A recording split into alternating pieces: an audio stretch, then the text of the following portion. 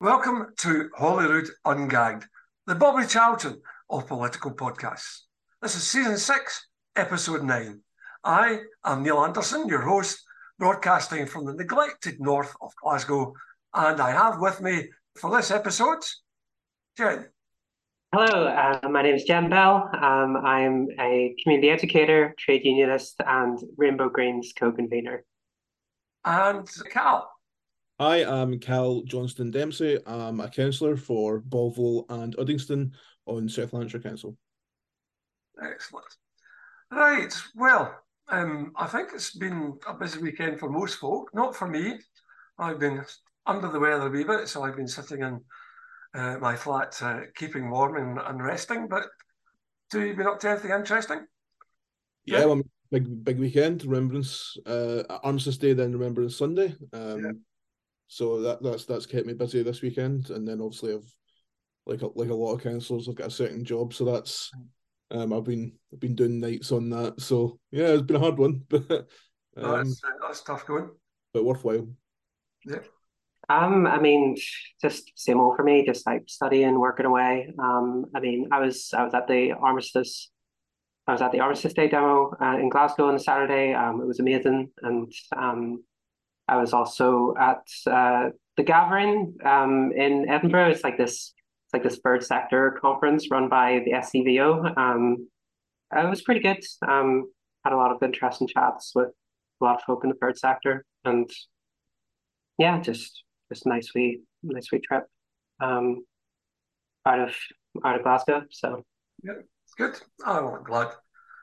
Two of you have been busy. I've been sitting on this tea. But let's get ungagged.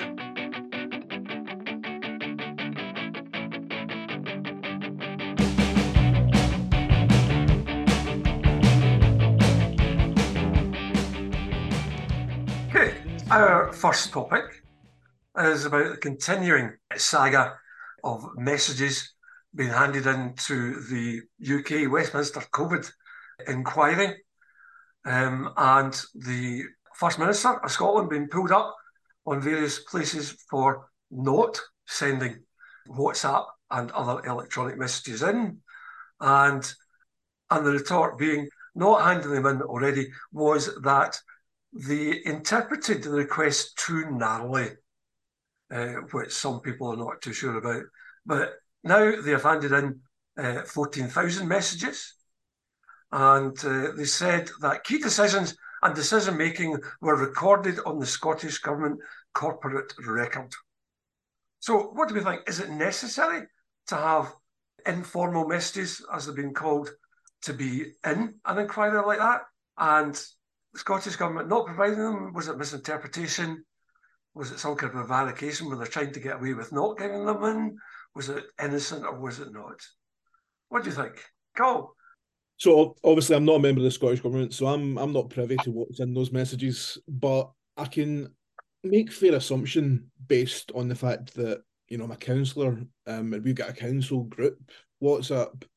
Now, I know that no decisions about group policy or, you know, any sort of strategic drive are included in those WhatsApps. It's things like who's bringing the biscuits into the office. Can you come unlock this door for me? Things like that, so I can get in the office. I don't necessarily know whether those sort of things need to be, but of course there's been an order produced and they are required to be released. And I know that Humza had said at the last FMQs that they'd released, I think the number was 14,000 unredacted WhatsApps already. I think something interesting is we may not like him. Alistair Campbell was saying that Tony Blair actually, the administration, they moved to post-it notes, the kind of the precursor to WhatsApps, so that nothing was unofficial, so that it couldn't be fired. And I know that they said that Tony Blair really regretted the FOIA Act. But yeah, I mean, I don't know, as you say, whether they really need to be, but you know, they have been released now, and obviously we're not privy to what's in individual members' statements to the inquiry. Interesting that Tony Blair regrets the Freedom of Information Act. Very interesting. I guess all I want to add to that is again, I'm not a minister. I'm not in the government. I'm not privy to all this kind of stuff. Like I was working in retail all through COVID. So that was why I earned my stripes. But I think that in in the modern political milieu, this is how people communicate. It's not all done through emails and carrier pigeons. This is just how people naturally communicate, and especially if you're dealing with a comms team or something like that. That is the quickest way to reach people. It's the most organic way that people reach each other. So I didn't quite understand why there was this coyness around it. I think it's just perfectly reasonable that should be transparent and available to the public, because we need to know, if we need to know what our elected representatives are doing, and that is how they communicate, then it's the same as any kind of correspondence, whether it's post-it notes, whether it's emails, whether it's official letters, it's all the same thing. So I think it's perfectly reasonable. But in some of the ones that we've heard that Dominic Cummings said, for instance, I don't think progresses the inquiry any further.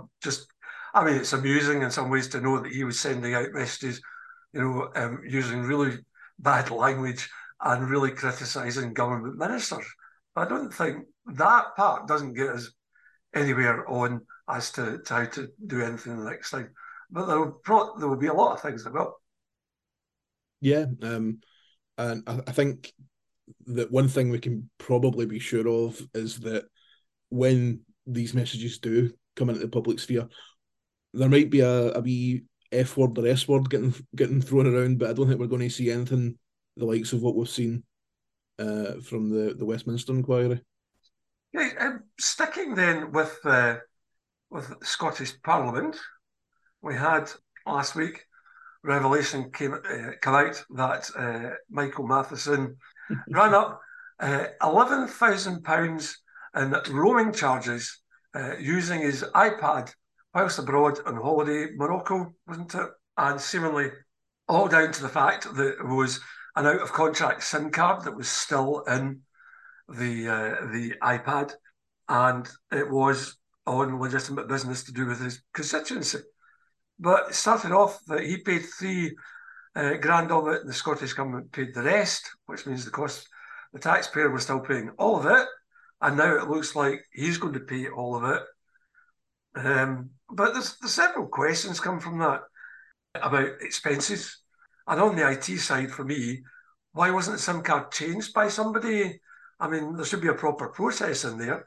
If they change contract to a different provider, I would have thought IT should have come round and swapped them all. Or do they just send them in a wee package to everybody who's got one?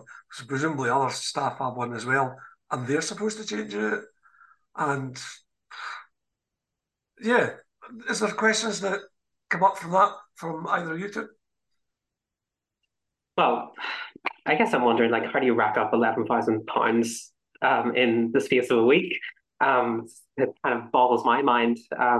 I guess, your man says he's doing constituency and parliament business, but he was also on holidays. That doesn't quite square up with me. And I mean, from what I know, the IT team did ask Michael Matheson to change the SIM card in the iPad. That was back in February last year. So there's a question of due diligence there, really, because indeed, yeah. I'll preface what I'll say with saying that I'm always kind of wary of talking about parliamentarians' expenses as a former employee of an MP. And quite often when folk were saying you're claiming all these expenses, what they're actually talking about was my ability to feed and house myself. But in this instance, yeah, I don't think you can defend 11K. Was that 11? Yeah, 11. Mhm. Uh, of mobile expenses. I don't really know how you, as you say, how you can rack up 11 grand. That's what I'm wondering. I mean, I felt bad when I went to France before roaming charges were abolished and got 200 quid or 200 euros in the space of 4 days. But yeah, it's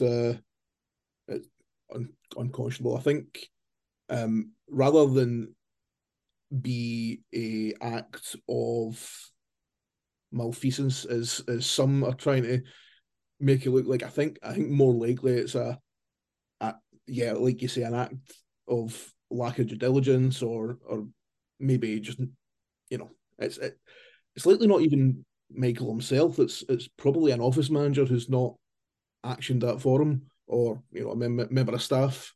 Right. But yeah, he's committed now that he will be repaying it himself, not from parliamentary expenses, which I think's the right move. Oh.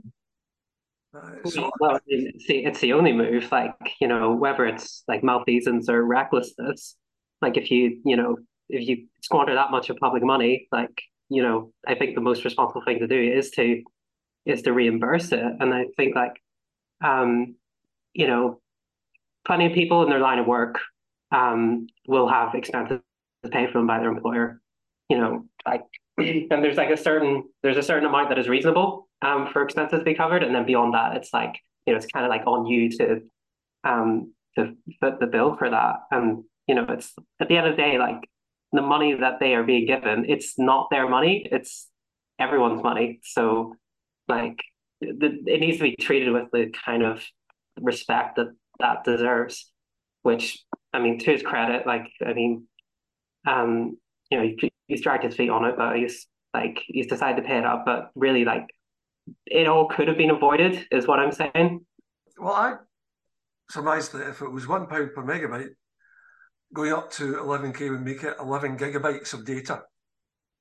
And if it was just all kind of text transmissions and stuff, that shouldn't take an awful lot in there. But so it could have been a pound per megabyte, but the rate might be even higher. You never know, it was only a small amount.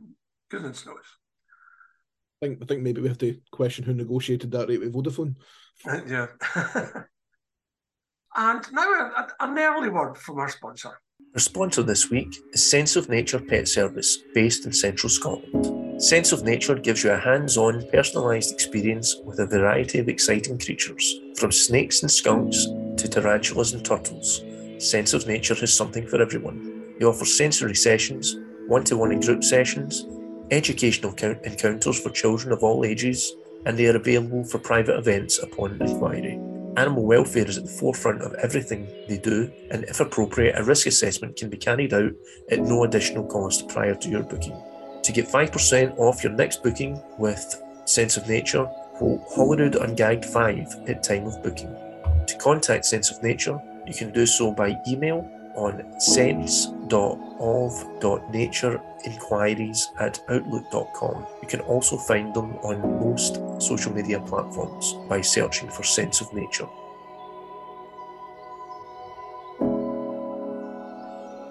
And our third topic tonight might take a bit longer discussion than our first two. Overall, heading is about ceasefire marches that have been going on in the past few weeks. Firstly, though, we're going to look at the SNP proposing a vote on amending the King's Speech to call for a ceasefire between Israel and Gaza.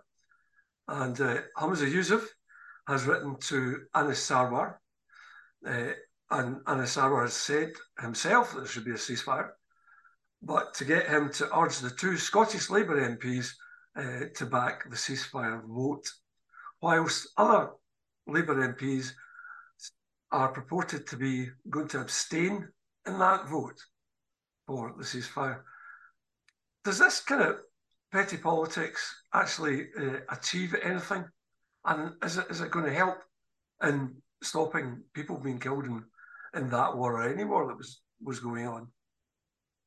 I mean, there's no neutral position on that. Like you can't abstain from emotion like that and like wash your hands of it. Like either you want a ceasefire in Gaza or you don't. Like there's no two ways about it. And I mean it absolutely galls me that that would be treated as like a party political issue, like rather than the humanitarian issue that it is.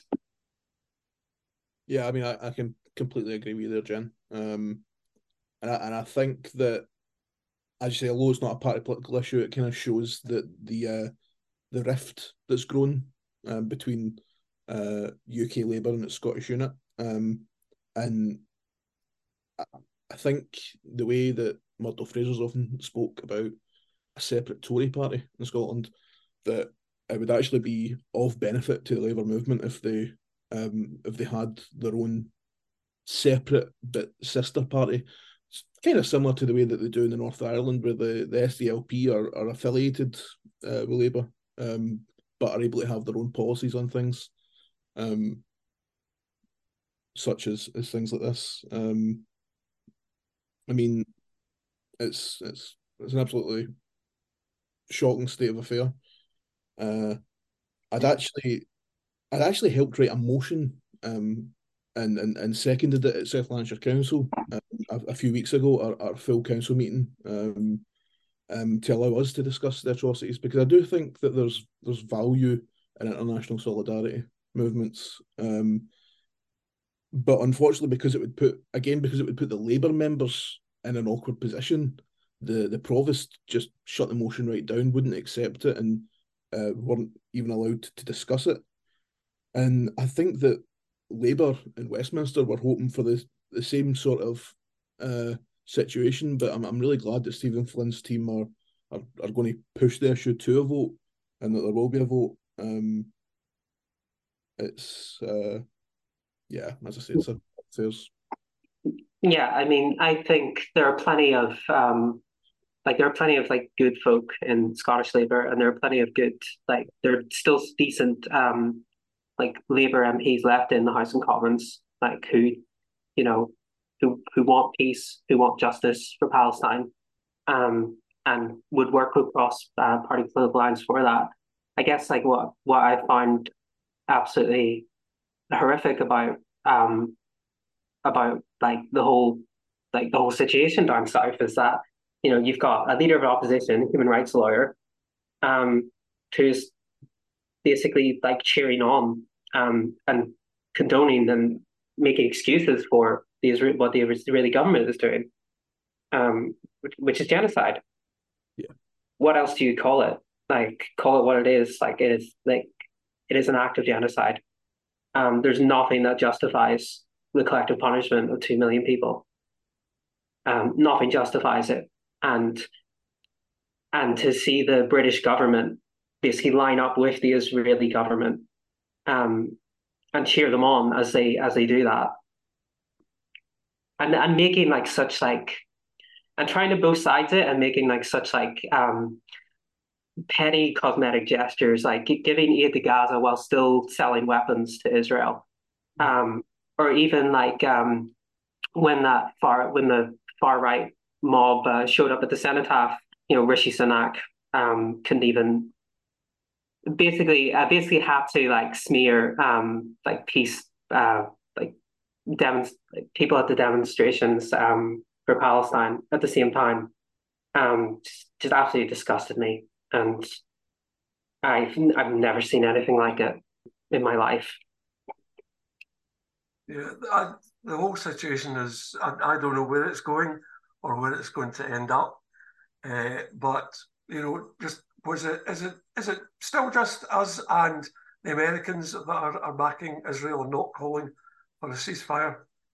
That's what I picked up. Like everybody else is calling for a ceasefire, and for some reason, people in the UK and America seem to be using the word ceasefire as Israeli to stop bombing, but it means that Gaza's Hamas are allowed to keep bombing. And for me, no, and everybody else, a ceasefire is both sides. But the people who are supporting Israel seem to be taking that term and meaning, oh, but you want Israel to stop, but Hamas to keep going. No, we don't. We're saying ceasefire, we mean both sides. But they're skewing that off. And the other ways that they're portraying things as well, isn't it? Well, every war ends with talking with your enemies. And, you basically choose to have that sooner or later. And like how many people have to die before, like, people want to build peace. Like, peace doesn't come about by accident. Like war is easy. It's very easy to um it's very easy to not talk and just resort to killing. It's very hard to build peace. That takes effort. And to see the British government just aid and abet the Israeli government, I struggle to find the words, to be honest. And certainly one person that's been skewing or trying to skew the point of view in the United Kingdom and here is our now ex-Home Secretary, Suella Braverman. And her starting off initially was just saying that these were hate marches that were going on. And in my opinion, they never were hate marches. They weren't hate, they were about trying to protect life and protect people dying. And that has started to paint that picture in one way. I was glad to hear that she is now no longer our Home Secretary and been kicked out.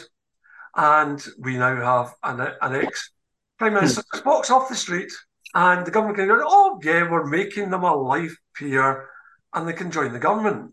That's a different argument from what we're talking about, but I wanted to say it. The one silver lining, like to see the back of Suella Braverman. I won't shed any tears for her.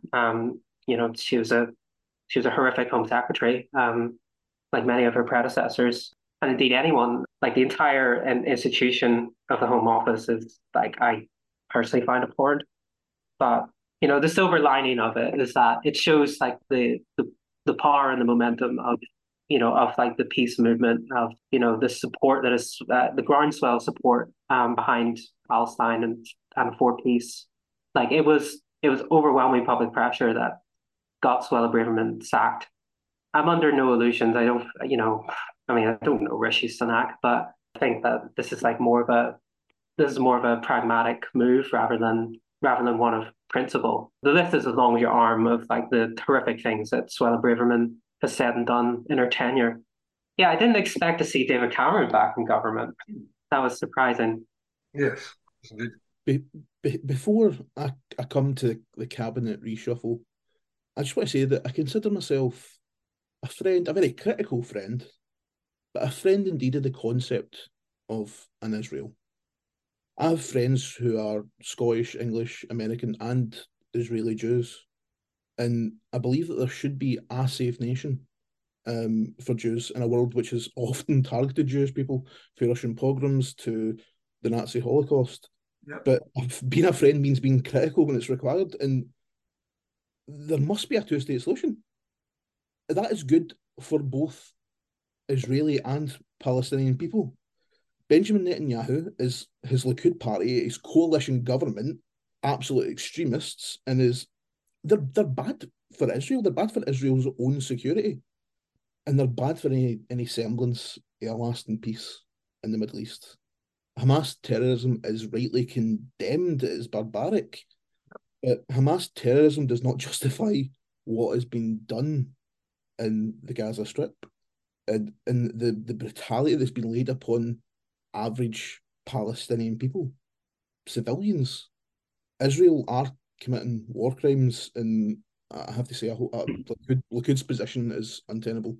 Likud as the leader of the coalition government there, and I know that both among the Jewish diaspora, there's a lot of support for him to go, and indeed from Israelis that I know.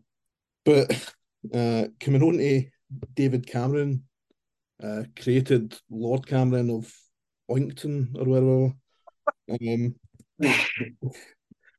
Obviously, it feels to me that obviously Rishi will have met David Cameron yesterday at Remembrance Sunday at the Cenotaph, and I'm a wee bit worried that he's just kind of walking around pointing at people, pointing at Tories and saying that the last one he saw will be good enough. It's and just before we started recording there as well, I was on Twitter and I saw that Theresa May was trending, and I was worried that he'd done it again. But it turns out she's actually just cropped Liz Truss out of a picture of all the former PMs from yesterday. So at least we've not got her coming back into government either. It's crazy. As you say, Jen, the one upside is that for all he supports horrible policies, hostile environment, the terrible things that he brought down on benefits claimants. He is not a fascist like our former Home Secretary. Well, I mean, like, not being a fascist is like the barest. I mean, yeah, I mean, it's like, I mean, he's the architect of austerity. He's like uh, he was the architect of Brexit in a roundabout way. Like he gambled with Britain's future in the European Union and he lost. And instead of seeing it out, he rode off into the sunset. And now he's just able to be reintroduced back into government. Like this is like what this really represents is like it represents the real holes in like the in Britain's constitution or like whatever that means, right? It's basically a series of gentlemen's agreements and scribblings on the backs of bag packets going back centuries, revealing how the prime minister can just install anyone that they like into any position in the cabinet that they want, and they get a peerage to go with it. Like even when David Cameron stops being the foreign secretary, even when he leaves the cabinet, like he's got a life peerage, right? He is a feature in the British political system for life, and there's no way to get rid of him. And I find that deeply troubling. And like what is to stop more of this happening in the future? Like how many lords could fill up the cabinet and not face the scrutiny of the people, like the elected representatives that the people actually chose? Well, I was listening to a bit of LBC today, and I'm not sure whether this punter was having a joke or whether he was serious. But what he said, oh yeah, that's great. We could bring in lots of other experts to the government. How about Chris Whitty for health and Martin Lewis as Chancellor? I mean, like, yeah, they're already starting to think about this, right? And like, it's it's a very like it's a very dangerous road to go down, right? Like, at that point, you're basically like it's basically like morphed into a kind of like a presidential system where like the head of government could just appoint whoever they want to their cabinet. Let's not be naive.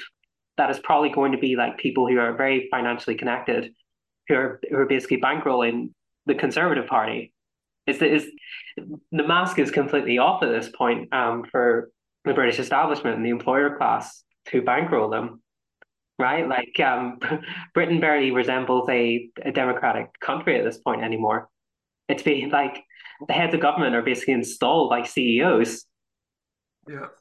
The thing is though, if it was a presidential style government where genuine experts were being appointed and by the head of government and then confirmed by Parliament, that would at least be better in that, like you say, they wouldn't be a life peer. They wouldn't get, was it something like 350 quid a day for the rest of their life? At least then, that would be something democratic, which in so many ways I don't think the UK is. Yet another nightmare. Yes, indeed. But on news programmes and so on, they have been saying that David Cameron might be a really kind of wily appointment as Foreign Secretary because he's been there before. He knows lots of people, heads of countries and other international things and stuff, and he might just be the person to go out to Israel and help starting the peace process going on between Israel and Hamas. what's been punted as a possibility. Given his previous accusations of anti-Semitism, I remember David Baddiel. I can't remember exactly the details of the controversy, but there was some form of anti-Semitism debacle around David Cameron. But so I don't think he will be the perfect man for that. I mean, given his record in Libya, I don't really consider David Cameron as a harbinger of peace. And deflate that kind of um, deflate that kind of narrative. Like, if he's going to be so great, then why is he being installed this way, right? Like, why is he being installed through the House of Lords, where he won't face the same scrutiny that a member of the House of Commons would? At any point, it would be convenient for him to just have like a junior minister appear in the House of Commons to answer questions for him. He's never going to face the elected representatives that people actually chose at this time. Like in international politics, I find that deeply troubling. That one of the great offices of state is shielded from parliamentary scrutiny that way. I'm very conscious it's an audio format, so I just want to say, for the benefit of the tape, I'm nodding my head a lot here. It's tricky that way. Appreciated. So, I think, Jen, you said before that it was really due to public pressure that Suella was sacked. Mm-hmm. Do you think that the strength of the pro-Palestinian ceasefire marches going on, the numbers of people getting involved all across the UK, do you think that there's any influence that is having on the Scottish government and the Westminster government at the moment? Well, yeah, I think I think that politicians only really listen to two metrics. It's money in the bank or numbers on the streets, and we have the numbers on the streets, and non-violent direct action, like going to rallies, like demonstrating in public en masse, is what sways these people in power. It's what gets their attention when nothing else can. And like in the Scottish context, the Scottish Greens want a ceasefire. First Minister is calling for a ceasefire. Leader of Scottish Labour is calling for a ceasefire. Ross Greer is bringing a motion to Scottish Parliament calling for a ceasefire. The momentum is on our side, and the vast majority of the public, like in Scotland and in the rest of these islands, want the ceasefire.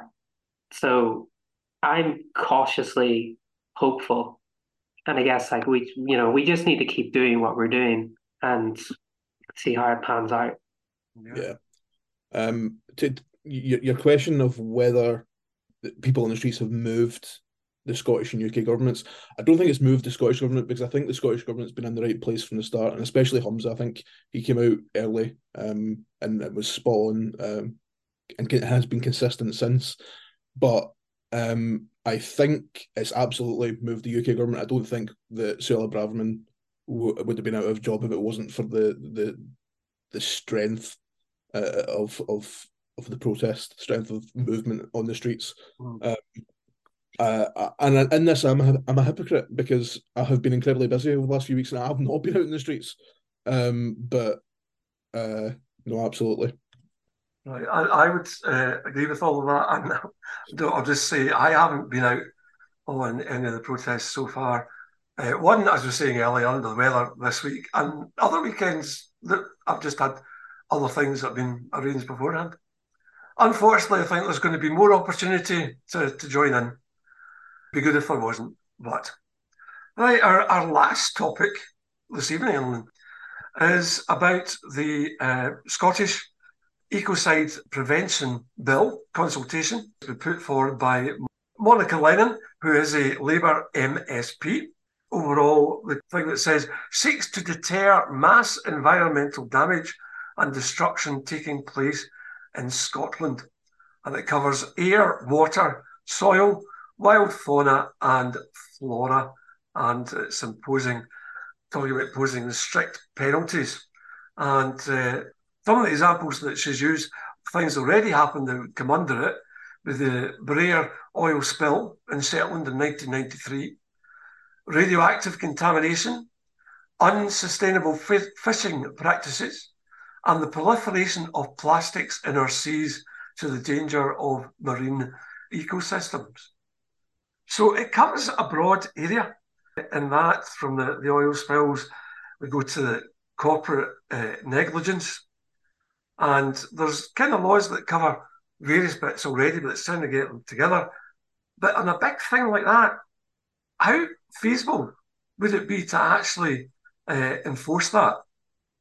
If an oil spill, yes, you can put directly to somebody, but the plastic in the water, how would you pin somebody down for that? So it definitely, for me, is a good thing to have.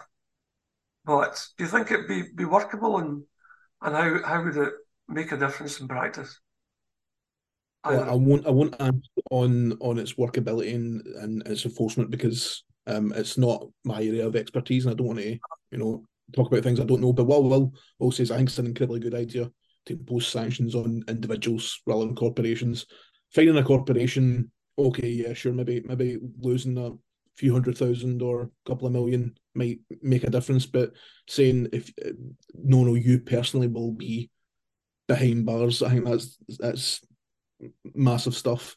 I do think that the name Ecoside's a wee bit clickbaity, but there's something good to be said for marketing. And it's exactly the sort of big idea that we don't see enough of, actually. Of course, Monica's got previous on big ideas. It's the second big piece of legislation that she brought through, the other being the Period Poverty Act. Although I don't know if that's the exact name of that, but the sanitary product provision is excellent stuff. I actually happened to bump into Monica yesterday, and was able to voice my support for the bill to her and wish her well with it. She was confident that it was getting cross-party support, and that so I think that it's likely that it will pass at Holyrood in some form, which is excellent. It's good to see cross-party working, and I'd obviously like to see a lot more of it. Especially bills from the third party, which is not something you would see at Westminster. You wouldn't see an SNB bill getting support. Even good things like, for example, Angela Crawley's miscarriage leave bill that she brought at Westminster that went nowhere despite a lot of support. So no, I think this is very much in the best traditions of our Parliament, and I really hope that it passes. Yeah, I mean, I think it's an excellent bill, and I'm glad to see it coming forward, and it's so necessary. I'm going to slightly gainsay you, Cal, on like the term ecocide being clickbaity. I do disagree with that. Like, that the term ecocide has been around since 1970, and this is following like the international definition of ecocide, and this is following the precedents being set by like ecocide bills that have been passed in places like Mexico, Vietnam, several countries in the EU. I think it's vital, not just for the practical purposes of it. It represents like a shift in mindset on how we treat our like the natural ecosystem in which we live.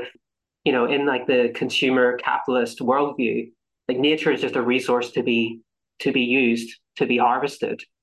Whereas when we recognize ecocide for the crime that it is, like for how damaging and how permanent it is, that is a shift in mindset. It's recognizing that we are animals that are part of an ecosystem, and that when we damage nature, we damage ourselves ultimately. And it's like that was the mindset that was pioneered by Earth First in the 80s. They understood very clearly that when it comes to environmental destruction, any gain is temporary and any loss is final.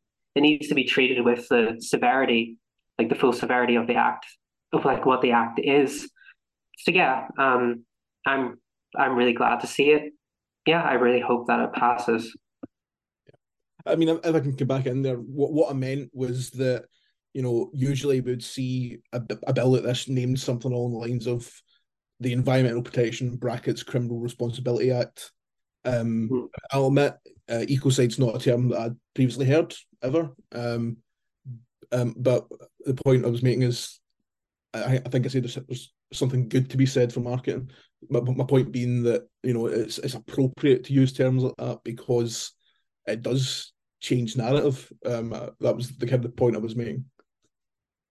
I call it what it is. Call spade a spade. Ecocide is ecocide.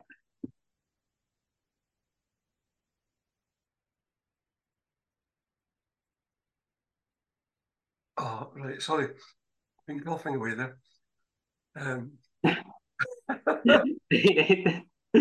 You right there, Neil? Yes, I think we'll get. I could say at the end of that. I don't know now. Oh, brain switch on. Wish it was 100%. Sorry, I've been 100%. Right, folks, and trying to keep things going. Do you need to take a break, get a drink of water? No, I'm okay. Because that was our 4 topics. Is there anything else we'd like to bring up? Because we're a wee bit shorter than our standard hour. It's probably me not doing things long enough. No, we just wrap it up there. Yeah. Well, a quick one tonight, yeah. Okay, that's fine. So you said about the ecocide thing. So I must say something about that. What am I going to say? Yes, I'd agree with that. Also, we need something to try and keep the ecology safe, to keep ourselves and other flora and fauna, as it said in that, on the go. Right, well, that is run our topics for this evening. So I'd like to thank both the two of you for joining in. Made a very interesting pod. And thank you for having me. Good night to all. Good night. Cheers. Good night, folks. You can find all of our podcasts at leftungagged.org, as well as written articles, and you can sign up for our free newsletter. You can also catch the Talking Sense podcast with Kat and Erin.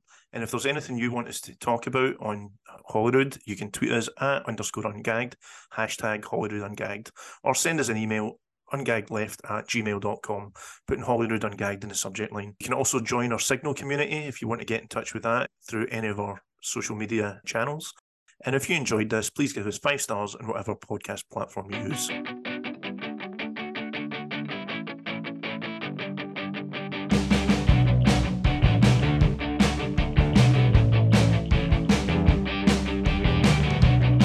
There's a war on, a war between you and me. I ain't a moron, at least I got my dignity.